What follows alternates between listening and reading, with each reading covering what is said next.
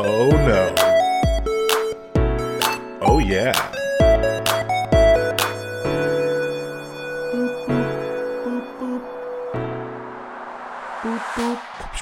Hello. Hello and welcome back, ladies and gentlemen, boys and girls, children of all ages. This is the Is What podcast. My name is Michael Graham, and thank you very much for joining me on this triumphant, resurging, potentially rejuvenating episode of the Is What podcast. It's been a minute since I have released any episodes. A lot has gone on over the last year and some change since I've had some time off. I've moved across the country to a new state, gone through multiple different jobs, and now multiple locations of living. And now I'm kind of settled, and I have my own little studio set up here in my new place, and I'm ready to get back on the Is What podcast wagon for you, the listener. Now, before we get going into the discussions of today's topic, go ahead and do me a favor. Hop on Instagram. Check me out at Is What Podcast. That's ISWUTT Podcast. Facebook.com/Is What Podcast.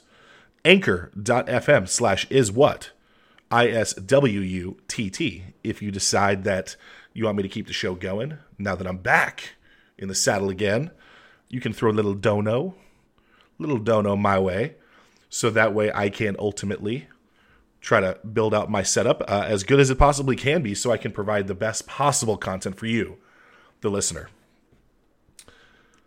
And I'm sure you're wondering, taking so much time off, what is it that is bringing me back into the fold? Well, I decided, ultimately, now that once again I'm settled down, I've moved, I've had a lot of ups and downs, trials and tribulations over the last year and some change.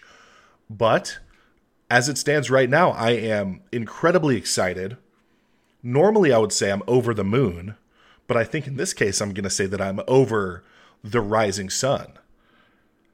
And if you don't understand what that means I am just incredibly excited because I am planning another trip back to the land of the rising sun, which is Japan, ladies and gentlemen. Now, there's been a lot of different options that I've had in terms of what this trip is going to look like and who I'm going to go with and all of that. And I'm ironing things out as I go. But one of the things that I really want to do is go and revisit Japan for what it was. Last time I was there, I was fortunate enough a few years ago to take a trip with two really, really good friends, and we had a fantastic time. The only downside to that was we were in Tokyo for the entire trip. And the reason being is because we were essentially going to go from Tokyo to Osaka, Kyoto, potentially Hiroshima, kind of travel around, see the country. But there was a lot of flooding and the weather was not necessarily the best. So early one morning, we had flights booked to go from Tokyo to Osaka, packed up our bags, got out of the hostel not nice and early. We realized, hey, we might run a little bit late. The airport is not necessarily right down the street. It's quite a trip. So we put our bags in, we get ready to go. We're running around the city, quick, grab a bite to eat, quick, we got to go. Only to get to the airport to realize that our flight had been canceled. And I will own the mistake myself because I had gotten an email the day before indicating that the flight was canceled. The problem was the email that I received was fully in Japanese and there was no English, so I couldn't read it. And Sam and Danny, if you're listening to this, sorry, that's the first time you guys are going to know about that, so my bad. So I should have known by using some level of translation service or something, but our flights got canceled just because of the weather. So we were stuck in the Narita airport, which is about, let's call it an hour kind of west of Tokyo. And we didn't really have a place to stay. We didn't really have, much accommodations. We didn't know what we were going to do. So we were able to kind of sit there and scrape and look over Airbnbs. And fortunately, we were able to find an apartment a little bit west of Tokyo in an area called Setagaya, which we got to stay for about four days or so. But this time, I would like to go back and take that trip that I'd initially intended, where I get to go from Tokyo to Osaka, Kyoto, Nara, check out the areas around there. And, once we get back to Tokyo, it would be great to be able to do a day trip to maybe Yokohama, maybe go up a little bit farther north to Sendai, check out the big statue they have. So that would be a lot of fun. But with that being said, I had to start planning and start booking this trip without even knowing if or when Japan would be open for tourism due to COVID. So because of that, there was a lot up in the air up until very recently. And when I say recently, I mean just a matter of days ago. So I am very excited. I got a great deal on airfare strictly because there was so much speculation and there's no word saying, yes, we're open for tourism. So as it stood up until just a few days ago, Japan was only really open for either students, for certified business travel, or if you are a direct family member of someone who lives in Japan. So that means it has to be, father, mother, sibling. It couldn't even, if you're looking like, oh, it's my second cousin, there's no way, they're not going to let you. It has to be direct family. So those were the only folks that were really allowed in or out of the country. And even so, if you were to go visit some of your family members or if you're there for business, oftentimes you had to do a specific quarantine. So just depending on the timing of your arrivals, anywhere from 3 days all the way up to 14 days where you're kind of stuck in this hotel and you can't leave your hotel room. They, drop off food outside of your door a couple times a day and you're just kind of stuck there. It sounds awful to me personally. But as of this last week, the Prime Minister, Kishida, decided to do a call to reopen and started setting certain things in place to reopen Japan to tourism. Now, out of all of the major countries, so let's call them the G7. So the G7, that would include the UK, United States, Japan, Germany, France, Italy, Canada. They have all more or less reopened their borders to tourism, except for Japan up until just now. Even if you look at a travel around a majority of Asia, most of those countries are open and have been open for tourism at a certain level, except Japan. And there's a handful of reasons because the people that live in Japan don't really want tourism to come back quite yet. They're very cautious about COVID and paying very, very close attention to the different spikes and all of these different things, and rightfully so, because if you actually look at the average age of Japan, they are the oldest country in the world. So if you actually look at their total population of folks that are over 65 years old, Japan is number one in the world. At 29% of their overall population is 65 or older. Number two is Monaco at 26%, and then Italy 24%, and it kind of goes lower and lower and lower. But because they're the oldest country in the world, they've been very protective over their borders. And they don't necessarily want people coming and going and bringing in COVID and bringing up different spikes and all of these different things. So for Prime Minister Kishida to call and say, it's time for us to open up tourism slowly but surely and get back on track is a really big deal.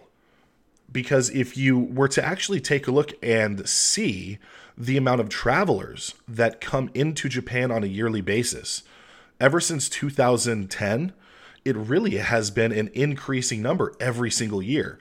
And as you get more and more people coming into the country, traveling all around, going to major cities, what have you, that means there's more money that is actually being spent, and it's a bigger piece of your economy to have international tourism. So if we were to look at the amount of people traveling, so 2010, they had 8.5 million.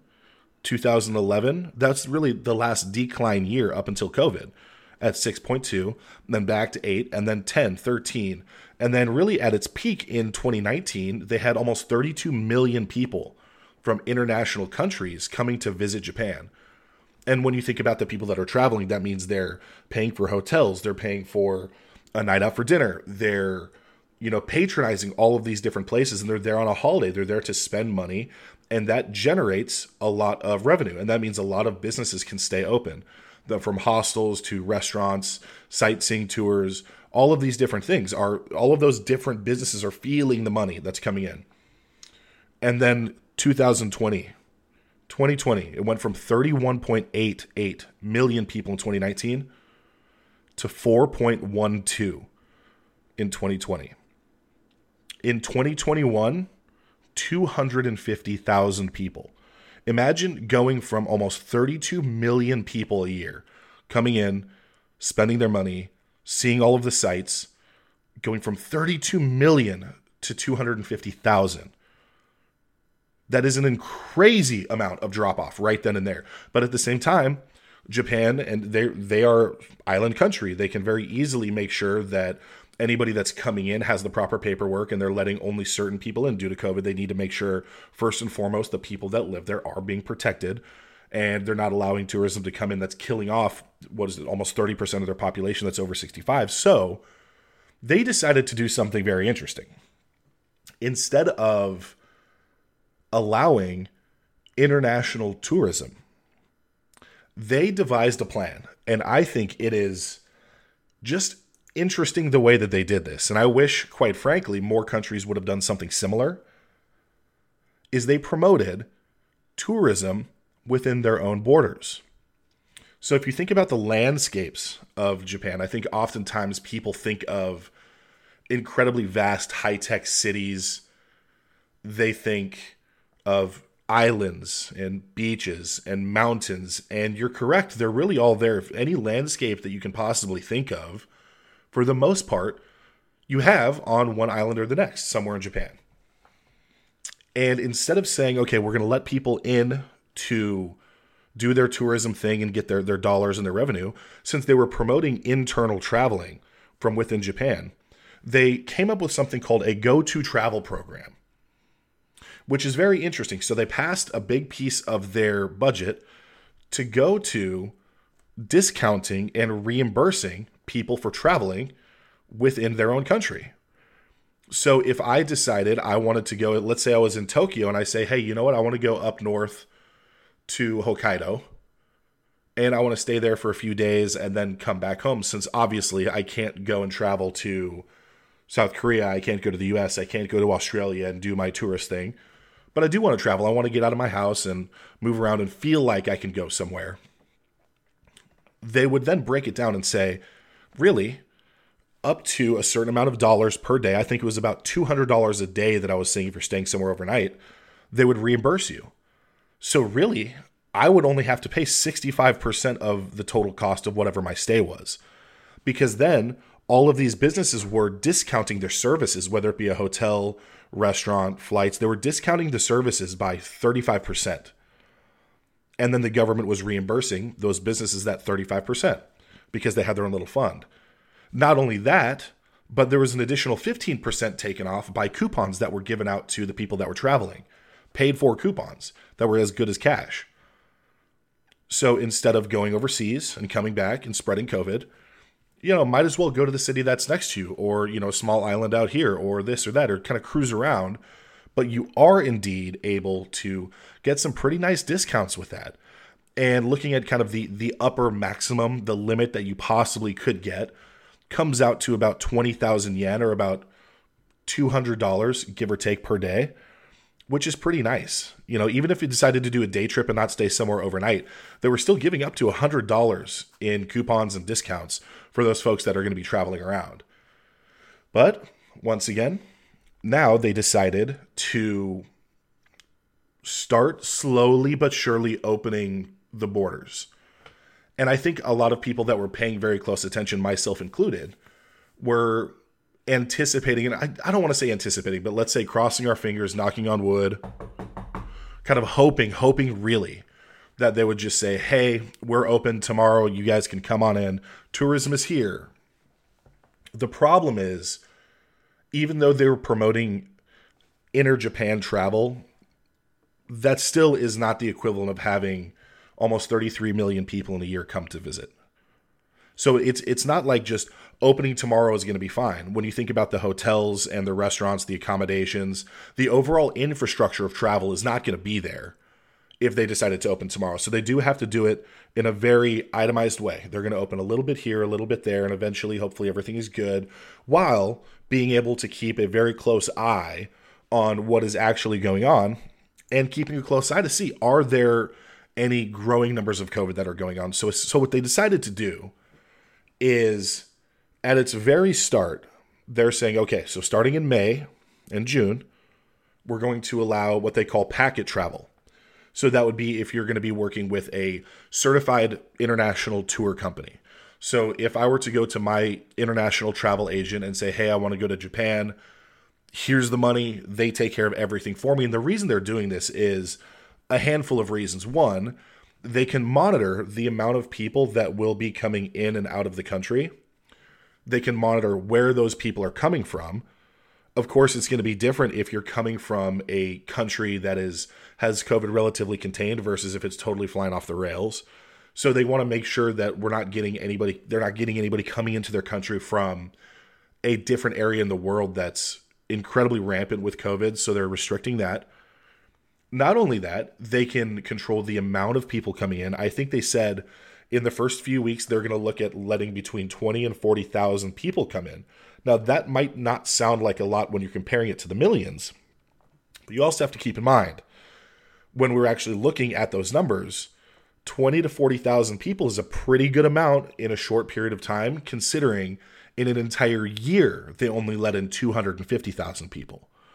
So it's little steps here and there, so they can control how many people are coming, where are they coming, and most importantly, they can look at these tour companies and say, you owe us documentation, and you're going to have to let us know where you intend on traveling, not just the cities you're going to be in, but what is your day-to-day itinerary? What are the areas of town you're going to be in? What are the events that you're going to be going to? Where can we really closely monitor the spread of COVID? And slowly but surely, hopefully they're going to open it up from 20 to 40,000, let's say 50 to 100, and so on and so forth. And crossing my fingers for my sake, my very selfish sake, hopefully by September, early September, it's just going to be open and everybody's going to be good to go and you're able to go in. Now, I'm sure they're going to have some level of vaccination requirements. I can't imagine that they're going to do any level of quarantine for tourism, considering if you're there for tourism, you really only have a finite amount of days. Now, if I booked a 10-day trip like I did, and I found out that I was going to have to quarantine for the first 4 days I'm there, I'm rethinking my thoughts and I'm going to rebook and I'm going to go somewhere else. So I can't imagine that they're going to do any level of quarantine, but they'll probably do vaccination proofs, probably need a negative test within 48 hours. That would just be my kind of gut feeling. But with that, progress is progress. And considering essentially in a year and a half, their international tourism has just completely halted, it's a pretty big deal. So I'm very excited for this trip coming up. I have a lot of really fun things planned. And in fact, what I'm going to try to do is I'm going to get a little portable microphone. And it would be great to do an Is What episode while I'm on the ground, while I'm in Japan. Maybe I'll go find a nice little coffee shop, or maybe I'll go, find a nice park. Last time I was there, I was lucky enough to go and check out the Imperial Palace in the center of Tokyo. And when you're there, there's this really large park with huge green grass fields and a lot of statues and, a river running through it. It'll be nice to kind of sit there and maybe get some matcha tea, post up, do a little episode there. But that's kind of what I have going on. I'm thinking that now that I'm planning this trip, I get more and more excited the more that I start to plan. I'm going to have to make sure that my passport is good. I think I have another year on that, and I'm going to have to renew that. But between now and then, we'll see. I think I'll be okay to go on this trip, and as soon as I come back, I'll then have to pay and send it on in and get a new passport sent over to me. But I'm very excited, for, once again, a handful of reasons. It's the first time I've been able to travel since COVID, and it's been far too long. I've been really, really itching to, get the time off and find a place where I can get a good deal on travel. And I think I just struck gold, because when I had booked my ticket was just a few weeks ago, when the idea of Japan being open for tourism was still up in the air. Nobody really knew. And as soon as they announced it a few days ago, I looked at the airfare for my same exact flight and it tripled. So because of that, I mean, if I saw the airfare a few weeks ago, what it is right now, I would have said, hey, hold your horses. I'm going to wait until I can find a really good deal. So luckily for me, I was able to snag that deal as soon as I could. So once again, there's going to be a lot of planning that's going to go into this, and a lot really still is unknown. I was able to book the places that I was going to stay in. I really like staying in hostels instead of hotels, just because you kind of get that traveler atmosphere and you get to meet a lot of people that are like-minded, that want to get up and go and see different areas of the city and go do different things and go out drinking and go out eating and all this and see some cultural landmarks. But I don't like staying in dorms. That's a 20-year-old's game. Now that I'm a bit older than that, I was able to book private rooms in these hostels for still a very, very good price.